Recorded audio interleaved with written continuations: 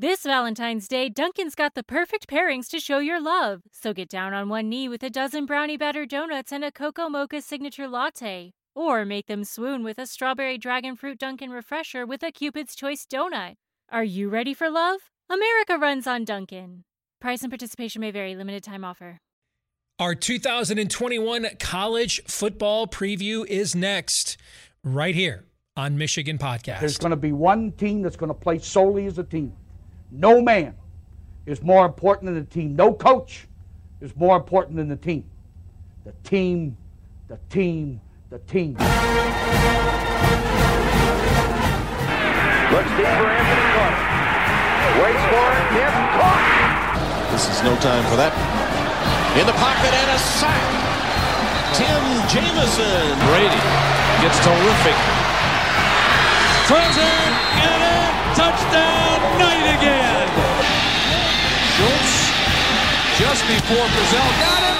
And a leaping interception by Woodson. Harbaugh back to throw over the middle. Caught by Collier at the 5 on his feet. Touchdown, Michigan. On its way. It's good. He's 5'7", 179 pounds, a junior at Michigan. But Jamie Morris packs a wallop, and he delivers for Bo Schembechler. And here's your first play. Pressure coming. Sack. It is Glenn Steele, number 81, who fought his way through the traffic. Option. And Robinson calls his own number, and he's going to score. Oh, an easy touchdown for Robinson and Michigan.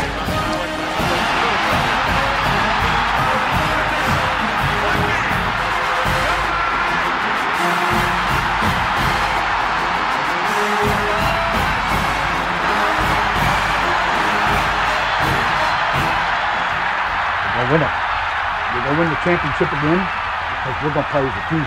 And when we play as a team and the old season is over, you and I know it's going to be Michigan again. Michigan.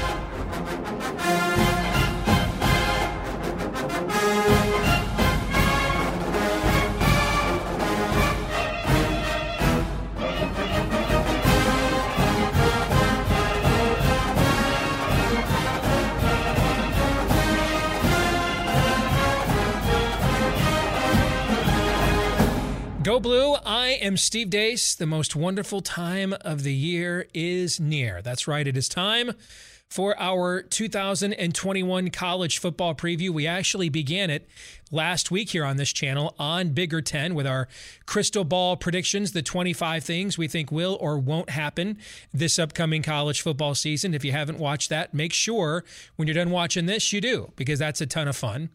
This week, we're going to delve a little bit more into detail. I'm going to release for you what I think the final college football playoff rankings will look like, as well as who I think will make the college football playoff. And then we'll take a look at how I think each of the Power 5 conferences will finish this fall as well. And we'll go through those predictions with our good friend Mark Rogers here, one of the only, if not the only, reasonable Ohio State fans, coming up a little later on in the show. But I want to begin with something uniquely parochial here as it pertains to the name that we bear here on this podcast, and that's Michigan. And after this episode, and now that my preview is done and Big Ten Media Days are nigh, when we finish this episode, I'm going to be finished, at least for a while, talking about big picture stuff with the program and its future and its direction, and maybe the future of its current head coach, Jim Harbaugh.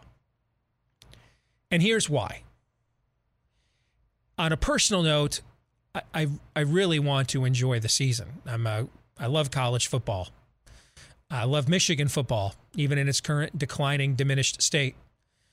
And it's a Sabbath activity for me to get away from, the demands of my daily job. And I want to be able to enjoy it. Secondly, I think if I continue to entertain these particular narratives, it will to cloud my reaction to the season. And I really think it's best just to let this season speak for itself, one way or the other, because the season itself is going to tell us what the direction of the program is and or should be. So there's no point in getting out ahead of the results. I don't have a rooting interest in making a change. I would prefer to not make a change. I mean, I'm closer to 50 than 30. I don't want to see the team suck this year to have a coaching change. I'm not completely confident Michigan could land a Matt Campbell level of candidate. I'm not completely confident they wouldn't completely screw up the coaching search. I would much rather achieve enough to maintain consistency. I'd much rather Jim Harbaugh comes out here, lays the smack down, sends a message. The slaps come out in the comments section and blast me as a hater and, oh, ye of little faith. I would love that feedback. I'm a fan. I've just lost all hope that will be the case. But I would love to have that hope restored and renewed. I'm going to be rooting for Michigan to win every game with one exception. If we're in this middling arena again. There's only 2 times in my life as a fan I've rooted against us as a fan.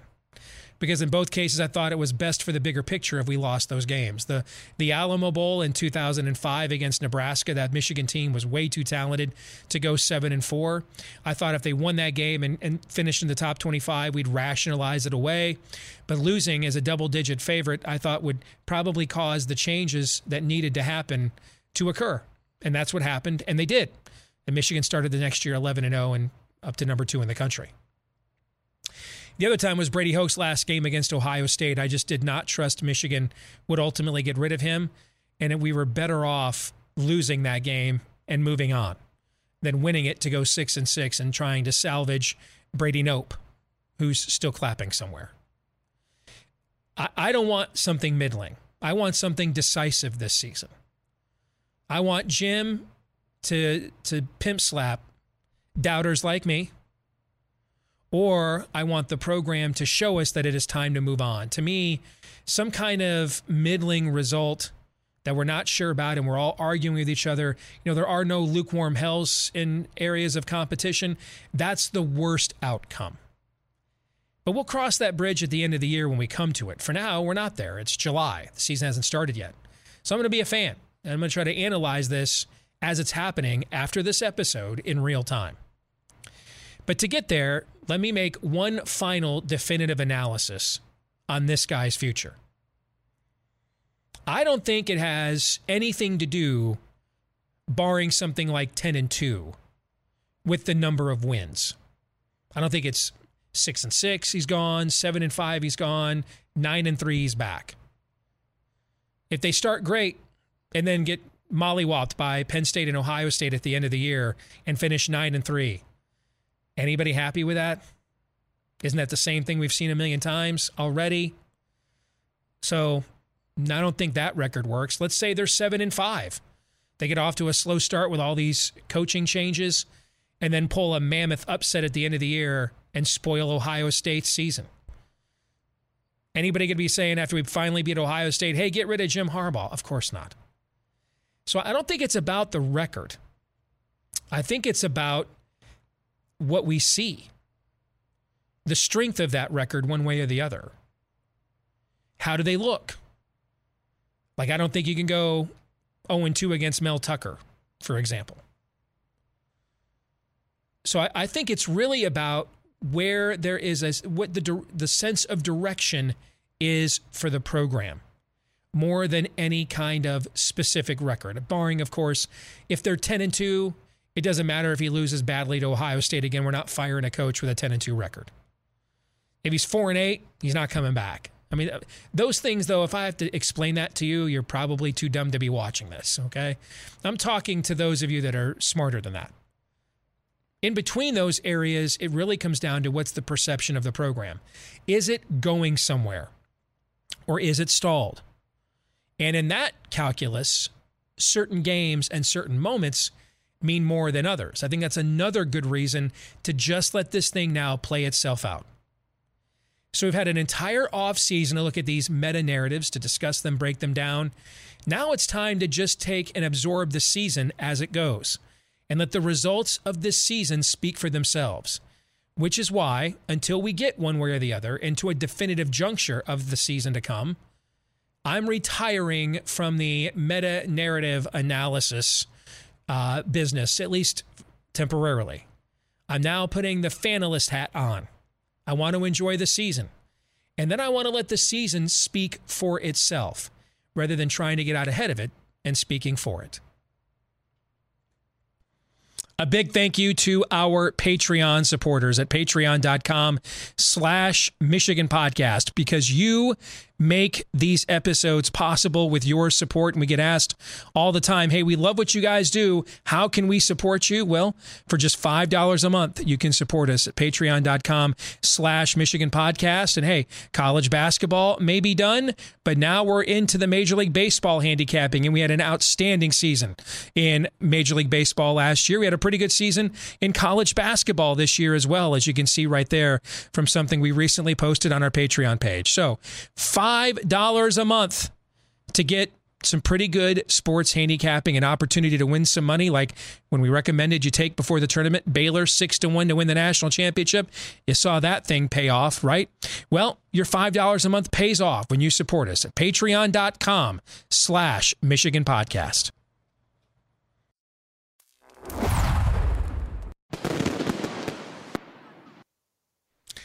Time yet again here on Michigan Podcast for the 10-Minute War as we welcome in our good friend Mark Rogers, perhaps the one and only reasonable Ohio State Bucknut fan. And, of course, he's got a fantastic college football channel himself right here on YouTube. Mark Rogers, the voice of college football. Good to see you again, brother. How you been?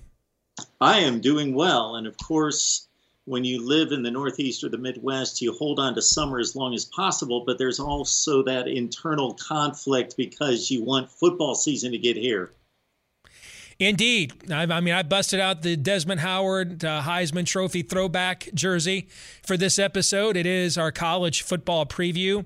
A lot more than what we're going to have time to cover, by the way, is available for free on our Patreon page at patreon.com/Michigan Podcast. If you want to read the rest of our complete 2021 college football preview. Before we get to this preview, I want to give you a chance to respond to my opening monologue where I talked about my thoughts on Harbaugh and the future, his future here, and then why after this episode I'm putting it to bed until we get enough data from the season to tell us what direction the program is going in. And we may not get that until after the season. Who knows? Because I want to enjoy the season, as a fan, and then I want to let the results speak for themselves. But I really don't believe, barring something 4-8 or 10-2, I think anything in between really comes down to how the team looks, particularly in key games. I think what Sam Webb over at the Michigan Insider said recently on the 24/7 national podcast, 8-4 depends on who those 4 losses are to. And do they look bad in those losses? So I think this really is about the direction of the program more than a particular record, unless it's a particular record that is such a dramatic deviation one way or the other that you cannot ignore. What are your thoughts on that? Well, I do think that the record itself, taking 2020 into context, it being a 6-game season, isn't what most people around college football believe the narrative, the vibe, the environment to be. Those are two different conclusions. What Jim Harbaugh has achieved at Michigan through the first 4 or 5 seasons there is certainly a cut above what was achieved there for the previous 7 or 8 years, and on par with what Lloyd Carr, outside of a national championship, was achieving. It's more about his inability in the big games, of course, and then also just the trajectory or what we see. All we've got in terms of evidence of decline are 6 games. What we had seen prior to that, against the last evidence being that Citrus Bowl game against Alabama, is pretty much Jim Harbaugh fare, which is not necessarily achieving the expectations of Michigan fans, but is pretty darn good and top 10 to 15 in the nation.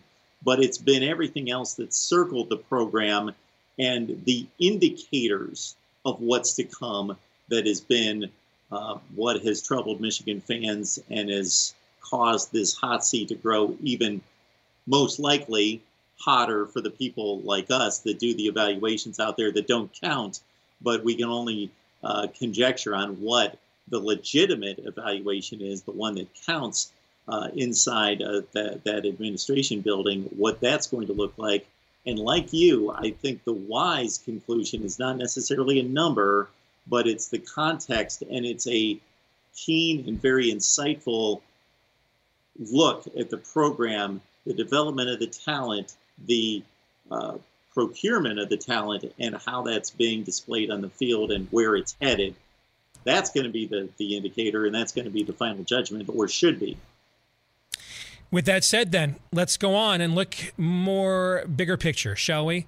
As we continue our look at my 2021 college football preview. For those of you that are new here, my preview is a little different. It's more of a forecast. I've been doing this since I was a sophomore in high school for fun. I just love college football so much, and it helps the offseason to go by faster. So let's start, Mark, with what I think will be the final top 25 college football playoff rankings on the first Sunday in December when the committee rolls out after the entire regular season is played. This is what I believe the top 25 is going to look like. We start at the bottom. I think Liberty sneaks its way in again, looking at the quarterback it has coming back, the amount of starters it has coming back, and it's built a brand for itself now as well. I've got Ole Miss in there at 24, Washington at 23, TCU at 22. I think it's kind of a bounce back for Gary Patterson, not to where the program was 4 or 5 years ago, but better than what it's been for the last 3 or 4 years. And I think Notre Dame takes a bit of a step back with all of their losses. They've taken a pretty big hit in roster depth as well. And when I say they take a step back, I think this will be a 9-3, 8-4 kind of a season before they're probably a top 10 team again next year. So that's the bottom 5 of what I think the college football playoff rankings will look like. Your thoughts? Steve, if you could see my top 25 predictions and see my conference by conference, and nobody take a screenshot, I'm going to pull it down because only about 4 or 5 of these videos have been released. It's scary. It's scary how close they are to what I put together here in the last couple of weeks. I will speak to that 5 with Notre Dame in mind in particular, because I did some cross-checking once I saw your conference standings and the final records and the conference records to do some cross-checking on Notre Dame. Because what I caught in Athlon's is that if you look at the Athlon's projections and predictions on each team, is they are predicting Notre Dame to go 10-2. But if you take all the key games that Notre Dame plays and you trace them back to their record predictions for those teams, they're predicting Notre Dame to beat all those teams. Mm-hmm. So it doesn't add up. Steve, you're very accurate. I will say this, regardless of how accurate you are in the conclusion, you're very consistent. So Notre Dame, I believe, is going to go 9-3 if I'm doing the math correctly in tracing some of the schedules back, because I was curious to see at number 21 in the nation where you had Notre Dame sitting in terms of a record, and it appears to be 9-3. I, like you, think Gary Patterson's going to have a bounce-back season at TCU. I think that they are set up with a quarterback who's come through a horrific offseason in terms of health, but bounced back in Max Duggan. And they've got a defense that is primed to play really well, maybe not challenge the upper tier in the Big 12, but play really well. And Ole Miss, with Lane Kiffin operating as possibly the best play caller in the sport, is going to be a fun team to watch, of course. All right, my next 5. All right, these would be teams just outside of New Year's Six consideration. I think Florida has a season similar to Notre Dame, kind of a reset. Remember, as low as they were last year, they still went 8-4. I've got Arizona State, which I really struggled figuring out. This team, I think, actually, on yards per play, was best on offense and defense in the Pac-12 last year. And they got everybody coming back. But with the controversy there and everything else, I just really struggled with what to do with them. So I kind of split the difference and just kind of went 9-3. All right, so I've got them at number 19. I've got Miami at 18. USC at 17, which if I'm a USC fan, that's the worst finish. If I'm a USC fan, I have the same opinion I just had at the top of the show with Jim Harbaugh. Give me a definitive statement one way or the other. That would be a terrible finish if I'm a USC fan. I'm in this lukewarm hell again. And then Louisiana, which brings like everybody back from what was an outstanding Group of 5 team last year. And I think they'll give Texas all they can handle like they did Iowa State last year. And recall Maryland, who I don't think is as good as this Louisiana team, that Maryland team beating Tom Herman on the road in his first game at Texas as well. That's a very difficult opener for Steve Sarkisian. And that's another game where they kind of got to go all in to win that game because Louisiana's no joke. But then the very next week they go on the road at Arkansas in kind of a renewal of an old-fashioned Southwest Conference rivalry that Arkansas fans are going to go ape to have Texas in their stadium. So that's a difficult beginning for Steve Sarkisian. Your thoughts on that Group of 5 right there? The Texas-Louisiana game, Steve, almost reminds me of some of those early round NCAA basketball matchups that you see where you have this super talented young team taking on a bunch of codgy veterans, seniors, fifth-year seniors from a lower division, quote-unquote Group of 5 school that pulls off the 5-12 upset because they've just played together for so long. And Louisiana does have the most production of any team in the country coming back, as you note. And then you're going to have a new coaching staff, new head coach, new quarterback at Texas, week 1. It's going to be fascinating to see what happens there. And I, like you, Clay Helton has done just enough, and that appears again to be just enough. 9-3, 8-4, number 17 in the country. Don't win the Pac-12, but can you really fire the guy? Yes, that is hell for USC fans who want him out immediately. Florida has to be the team, as I scan a lot of national publications and hear from a number of different people, to have the biggest discrepancy of where people think they're headed after that just uneven season last year, where on one hand they accomplished so much. If you would have said prior to 2020, Florida's going to win the East, beat Georgia head-to-head, play the best game that anybody plays all season against Alabama, take them to the wire, basically. All the positives, but then on the negative side, the shoe throwing, the loss to LSU knocks them out of the playoff, the debacle against Oklahoma in the Orange Bowl or the Cotton Bowl where they just give up, Dan Mullen acting like a fool at midfield against Missouri, blaming the crowd of 22,000 at Texas A&M for a loss. There was such an uneven season that I see them firmly in the top 10 from some people, then other people just saying, the wheels are somewhat coming off. They're not recruiting well. They're 7-5.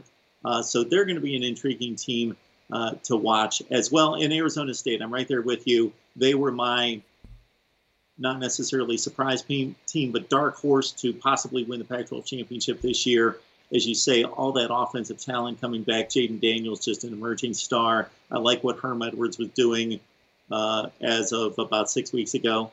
But now with the controversy swirling, I don't know where they're going to place. So I'm probably in that range as well with ASU. All right, let's look at our next quintet of teams as I project what I think the final college football playoff rankings will be in early December. These are teams that I think are right at the edge of competing for the New Year's Six or even making it. I've got LSU at number 15. I've got Indiana 14th. Penn State with a bounce-back season, the first time ever a preseason top 10 team, started 0-5. I think they bounce back and get up to number 13 this year. I've got Oregon at 12, and then North Carolina at 11, making its second consecutive appearance in the New Year's Six. Mark, what do you think? Oregon, the most talented team in the Pac-12, at least statistically, if you believe the recruiting rankings, working on a third consecutive recruiting championship of sorts in the Pac-12, but a pedestrian quarterback in Anthony Brown. I'm curious to see, of course, everybody's outcome, but specifically Penn State in the Big Ten, because I want to see if the 5 games out of the gate in 2020 was an aberration, and I believe to a large part it is. I see that it's difficult for you to make any separation between Indiana and Penn State, and I get that. There probably is little there, so it's going to be a huge game between those two to see, who's the second team in the Big Ten East, or possibly can one of them knock off the Buckeyes. And, of course, IU has Ohio State in Bloomington. I don't necessarily know that that's a home field advantage considering the crowd ratio there. But I'm a little bit, or you're higher on Indiana than I am. I'm more of a Penn State believer this season. All right, now we get to the top 10. I've got Cincinnati finishing as the highest rated group of 5 team. I think they will split those 2 non-conference games at Indiana and at Notre Dame. Texas A&M I have finishing number 9. I've got Utah. I'm big on the Utes. I think Utah wins the Pac-12. I love the addition of Charlie Brewer. I think it's the most underrated transfer addition in the sport. He's the perfect quarterback for them. What Kyle Whittingham has and what they did at Baylor under Matt Rule is just a similar style. He knows who he is, steadying force. I think they're the best at line play in the league on both sides. So I have Utah winning the Pac-12. I have Wisconsin with a major bounce back. This is kind of new for me. My numbers typically think Wisconsin is overrated the last few years. This is the first time that I'm actually more bullish on them than the market as a whole. So I expect a big bounce back for Wisconsin and Penn State, who, by the way, opened the season against each other. And I like Oklahoma to finish 6th. I think I've just seen this movie before. I mean, go back to the Stoops years. It just seems like whenever Oklahoma is your one year they were preseason number 1, didn't they finish 7-5? I think it just seems like whenever this is the time that everyone says this is their year and they're number 1, they just don't seem to live up to those expectations. I still think it's a very talented team. I actually think they've lost a lot more on defense than people are acknowledging. And remember, Spencer Rattler wasn't even the all Big 12 quarterback last year, even though it looks like he's going to be maybe the number 1 pick in the NFL draft. So what do you think on those teams that I have rated 10 through 6? Well, that's the most intriguing set of 5 out of what we're going to see here in the top 25, because obviously there's a connection between those 5 and the 5 that matter, or the 4 that matter just above them. As you mentioned, Oklahoma's the darlings of the season. Iowa State's kind of the darlings of the dark horses, and Oklahoma's the darlings of the elites in terms of pushing past. I just think, Mark, they're getting way too much street cred for beating a Florida team that half its players that mattered opted out and didn't want to even play. And the ones that showed up, clearly they gave their heart and soul in that SEC championship game and didn't care. I think way too much is being made of that. Not nearly enough is being made of the fact that Iowa State was sitting on the doorstep there of winning the Big 12 and threw an interception at the goal line or in the end zone in the final seconds. I just think there's a lot of I think, it's equivalent to, you know what, I just had a lot of beers. I want to remember that so-and-so looked that good at 2 a.m. Maybe I'm inflating things, okay? I just think a lot of people are inflating what they thought they saw at the end of the year from Oklahoma last season. If Matt Campbell can't do it this year, and I'm not stating like he's been unsuccessful for 15 years, so it's not that take, but this is a prime window for this team. Man, quarterback, running back, tight end, best wide receiver, defense, they lose very little. The entire offensive line comes back, plus key backups along the offensive line. They are loaded. They are that proverbial NCAA, but with more talent, NCAA first-round men's basketball team that pulls off the 12-5 upset. So, yes, so you've obviously made the call for Iowa State over Oklahoma. Most are considering Oklahoma to be the class of the league, if not the nation. And with Oklahoma, there is such a difference between making the playoff and winning 2 playoff games to win a championship. And they've been so far away from being that team that I still see them just reaching the playoff, not necessarily being able to do anything in the playoff. So you're keeping, obviously, Cincinnati one step away from doing everything that most of us want to see who are rooting for chaos, and that's Cincinnati to complete the 13-0 conference championship with the 2 huge wins against Indiana and Notre Dame, because that would be phenomenal. Well, that brings us to the top 5. You've mentioned Iowa State. Think about this. Could you make the case they have the best player in the Big 12 at every position group? Brock Purdy was the all-Big 12 quarterback last year, not Spencer Rattler. Breece Hall is the best tailback. They've got the best offensive line in the league. I mean, on my all-Big 12 team, I've got 3 Iowa State offensive linemen. Didn't they win the Joe Moore Award, or finalist, I think, last year? Will Arnold on the defensive line, leading returning sacker in the Big 12. You've got Mike Rose at linebacker. He's on the brink of being the first 4-time All Big 12 player, consensus All Big 12 player in the history of the league. He was Big 12 Defensive Player of the Year last year. Greg Eisworth could be a 3-time All Big 12 player. I mean, you could make the case they've got the best player in the conference. Iowa State does. Charlie Kohler won the Mackey Award last year.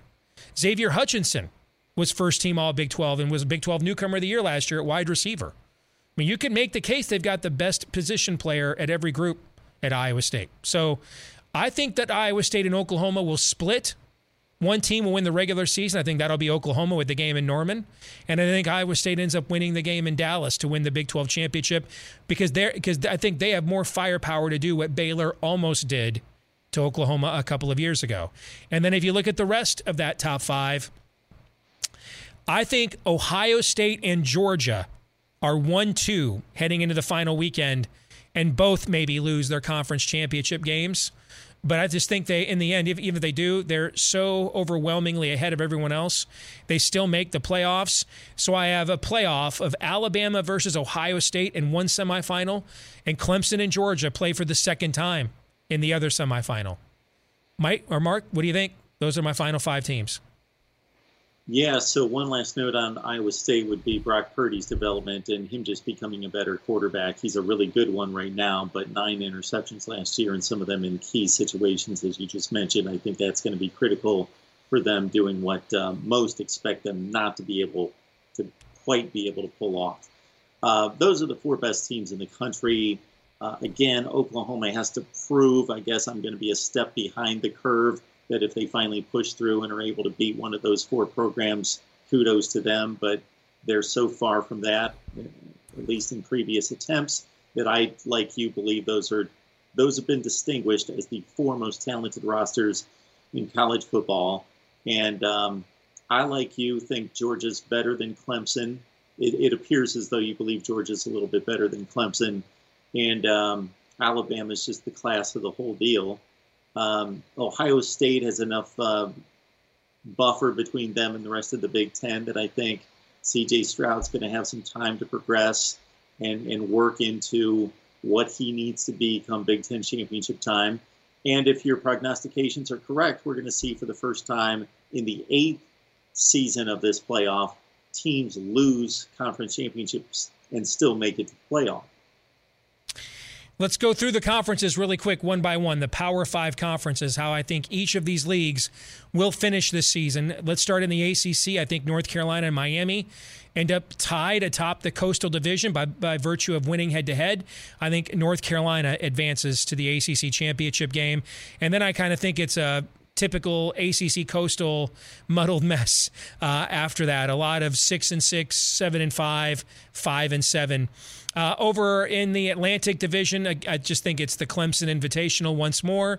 I've got NC State finishing in second place, but a distant second. They've got a lot coming back from one of the surprise teams last year.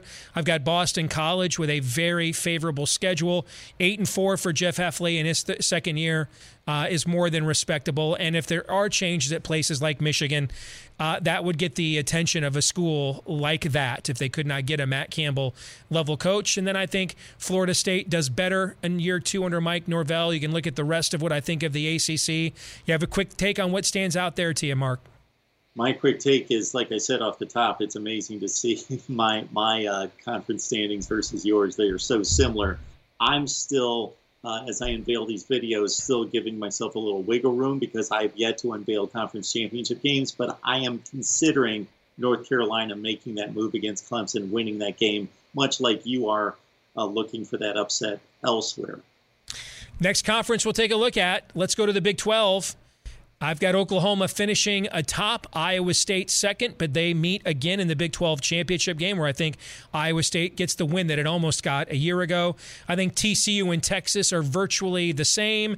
TCU has a little bit more favorable schedule, wins head-to-head at home. Therefore, they get the nod above them. And then Oklahoma State, I'm not really sure what to think about them. I don't know the last time we've seen an Oklahoma State team that we thought going into the year was going to actually rely and live on its defense. I don't know how that paradigm works with Mike Gundy, so I wasn't sure what to do with them. And then I've just got, a pretty muddled mess the rest of the way until, of course, you get to Kansas. I approach these prediction seasons trying to look for that team or handful of teams that could possibly break through and surprise people, because I want to be the guy that said, I told you so, look at them. North Carolina would be that team, although that wouldn't be a monumental surprise. TCU would be the team in the Big 12. But Utah is my team this year for that. Utah is. Yeah. It appears so.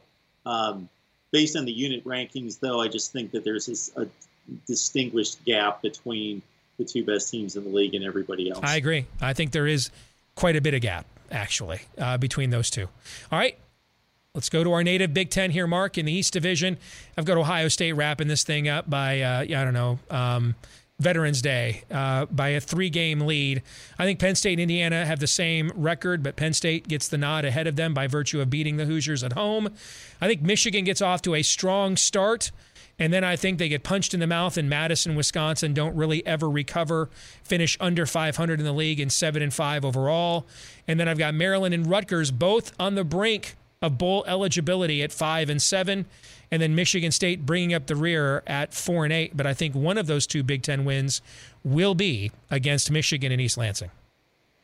Indiana seems to be the team that everybody likes to have a puncher's chance against Ohio State at home. And if you see any upsets of a record of any prognostications from anyone, it comes from Indiana. I'm going to go in another direction. You're going another direction when it comes to the Big Ten championship game with a loss for the Buckeyes right there.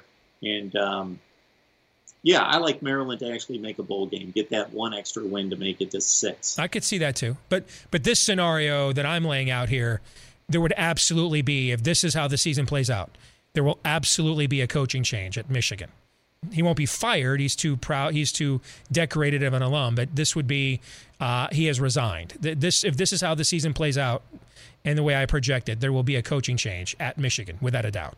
West Division, I have Wisconsin winning that division. Iowa, even though it's a 1-game difference, my numbers, though, say that Wisconsin's almost better than everybody else in the West to the rate that Ohio State is to everybody in the East. My numbers are very bullish on Wisconsin. They expect Graham Mertz to have a breakout season. They like Wisconsin a lot. And then again, it's kind of, I have no clue. Flip a coin. I cannot believe Nebraska is laying 7.5 in that opening game at Illinois. On the road, I think Illinois' got the better quarterback, might have a better defense. I don't get that at all, given the state of those programs. But your thoughts on what I have on the Big 12 or Big 10 West? A lot of people are projecting a really bad season for Illinois. So I know that you like Illinois a lot better than most, a little bit better than me. We could have a second firing in the Big 10 if your numbers hold there with Purdue and Jeff Brom. Maybe a third with Nebraska now with a new AD there as well. Who knows? I don't know what Trev Alberts and Scott Frost relationship is. I don't know. I made it through this offseason thinking I was going to pick Iowa. I'm rethinking that and actually have rethought it. Again, that's going to be released at some point. But I think Iowa and Wisconsin are clearly, they just have the best, not just the best rosters. They really don't have necessarily the best rosters, just the best programs, the best development, and know exactly who they are and what they do. And Wisconsin will continue to just be the better version of Iowa. And that I believe, based on your record there, Wisconsin gets an important win for the Big Ten outside the conference against Notre Dame. Correct. Yep. All right, let's go over to the Pac-12. I have, again, I've already kind of teased this a little bit. I've got Oregon edging out Washington, but you can see I've got those teams very close there, only separated by 1 game. I think Cal will have a bounce-back season and take advantage of these other 3 teams that are kind of in flux there in Stanford, Oregon State, and Washington State. Over in the Pac-12 South, the much stronger division overall, I think you've got 3 pretty consistent, if they were standalone entities, top 15 teams in Utah, USC, and Arizona State, but they're all going to play each other, so they all won't be. I think the Utes, though, have the strongest season and end up winning the Pac-12, beating the Oregon Ducks, who do not get a 3rd straight conference title. What do you think, Mark? I think that the Pac-12 South is the most unpredictable division in college football right now. I think there's a prohibitive favorite or 2 in every other division/conference, but I can see 4 teams possibly getting into the mix. You've got the same 3 at the top that I do. And then finally, the SEC. Over in the SEC East, I think this is the Georgia Invitational. I think this is Kirby Smart's best team. I think they've got a quarterback that has the potential to be the number one overall pick in the NFL draft in JT Daniels, and who I have picked to win the Heisman Trophy. So I think Georgia goes undefeated, beats Clemson week 1, runs roughshod through the rest of the SEC until it runs into Alabama in the SEC championship game. I've got the Crimson Tide winning the West Division, losing one game at Texas A&M, which is just what Nick Saban asked for. Give me all the chips on all the shoulders, please, and let me go into the SEC championship game with a former assistant coach ranked number 1 in the country and undefeated. That is a nocturnal emission waiting to happen for Nick Saban. All right, I don't want to play him in that scenario at all. I still, though, have overall a strong year for Texas A&M, who I think could potentially have the best defense in the country. LSU, another team I wasn't sure what to do with, top 5 or 6 roster overall. So many questions. I kind of split the difference with them like I did with Arizona State. And then you can see what I think about the rest of the SEC West. I think Auburn they're kind of doing the reverse Rich Rod here, where Auburn went out of the family to bring in an outsider from a totally different part of the country in order to bring in a pro-style traditional attack from more of a gimmicky spread offense. And I don't know, that's just different blocking, scheming, everything. And you're trying to do that on the fly in the toughest league in the country. I kind of think, and you got a roadie at Penn State in the non-conference, I kind of think it might be tough sledding week 1 or year 1 for Brian Harsin down there on the Plains. But, Mark, your view of my picks for the SEC. Yeah, I'm not going to be surprised by that, but I think Brian Harsin's capable, and I think he's a good hire, and I think they've done something long range that's going to work. Florida is going to set themselves up for whether it's the year that you're projecting or one less win is what I'm projecting for Dan Mullen to be on the hot seat if he sticks around for the next season in 2022. I tend to like Kentucky a little bit more than Florida to actually unseat Florida as the number 2 team. And apparently Alabama loses at Texas A&M, but they still win the division there. And I'm more curious about some of your out-of-conference games. I see Ole Miss is going to lose. I think they've got Louisville as their marquee matchup outside the league. I think that they'll take care of business, and Missouri loses to Boston College. But in terms of wins and losses, Steve, I am pretty much right there with you on all accounts, except for, again, Kentucky takes the 2 spot in the East. So, Mark, final thoughts. You've had a chance to see the whole preview. I mean, did anything other than, without comparing notes whatsoever or knowing what each other was going to pick, we are apparently sharing a brain. Anything else stand out to you? Just that, man, I want this party to get broken up. For as much as I shouldn't want that, I'm an Ohio State fan. What's wrong with college football? Nothing. Just keep us in the playoffs. Let us dominate the Big Ten and get one of those 4 spots. But I just don't enjoy it. I think it's stale. I think it needs new blood. I think there are a couple teams on the cusp of that.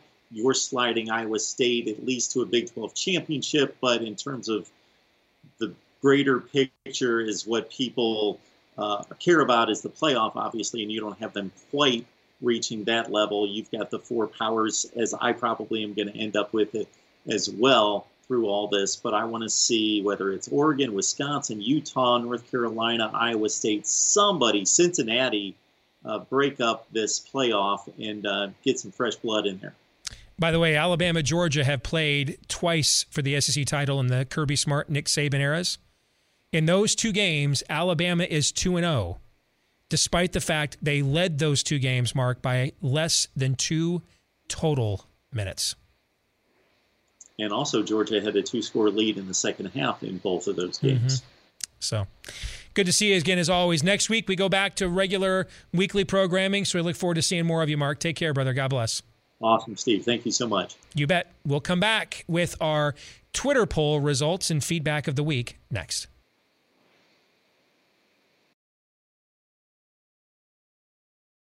Thank you much, Mark. Have a good A big thank you to our Patreon supporters at patreon.com/Michigan Podcast, because you make these episodes possible with your support. And we get asked all the time, hey, we love what you guys do. How can we support you? Well, for just $5 a month, you can support us at patreon.com/Michigan Podcast. And hey, college basketball may be done, but now we're into the Major League Baseball handicapping, and we had an outstanding season in Major League Baseball last year. We had a pretty good season in college basketball this year as well, as you can see right there from something we recently posted on our Patreon page. So $5 a month to get some pretty good sports handicapping, an opportunity to win some money, like when we recommended you take before the tournament, Baylor 6-1 to win the national championship. You saw that thing pay off, right? Well, your $5 a month pays off when you support us at patreon.com/Michigan Podcast. This week's Twitter poll results: where would you pick Michigan to finish in the Big Ten East Division? Narrowly, third place by 0.2 of a percentage point.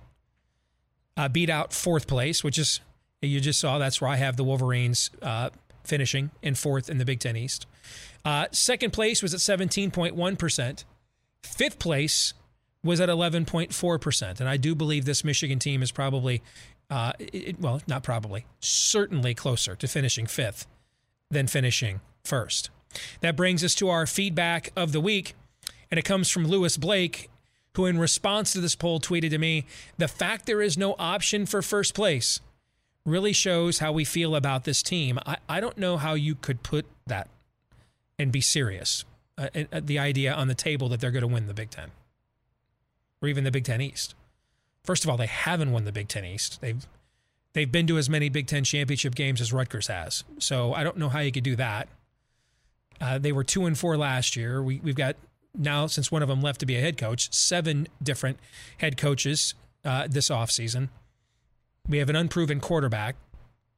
The guy who looks like the certain starter has played one meaningful game, and he played well, but it was against Rutgers, man. Rutgers. All right, so I don't know what the objective case for finishing in first place is. We haven't won the league in 15 years.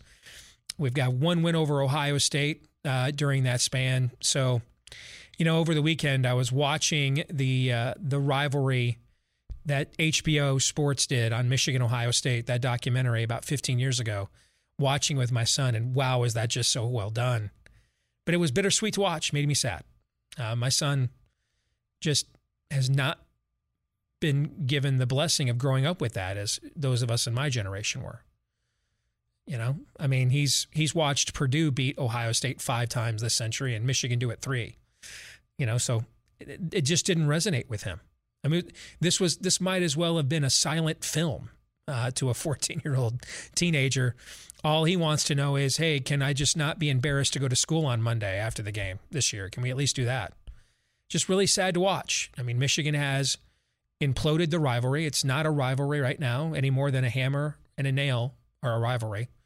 One end takes the pounding and the other gives it every time they meet, So I would like that to end, and I would like it to end this year. I don't care who the coach is, what their name is, what astrological sign they are. I don't care. I just want to win. Period. That'll do it for this week's episode of Michigan Podcast. Next week, barring a baby arrival that is pending any day now from our producer, Aaron, we will be returning to weekly programming here on the channel, both with Michigan Podcast and Bigger Ten. So stay tuned for that. With Big Ten Media Days now here, conference or preseason practices will begin here soon as well, right after the conference media days. So now's the time to gear up for the season at hand. Don't forget that you can do so by following us on Twitter at Michigan Podcast. And also, please like, rate, subscribe, follow, 5-star review, whichever the case may be on however you are accessing this show, YouTube, iTunes, Stitcher, Google Play. Please do all those things that help us to reach more Michigan fans like you and let the world know that you dig this show and think you can dance. It's got a good beat and you can dance to it. That'll do it for this week's episode. Back again next week, baby permitting. to regularly weekly scheduled programming. Until then, I'm Steve Deace. Go Blue.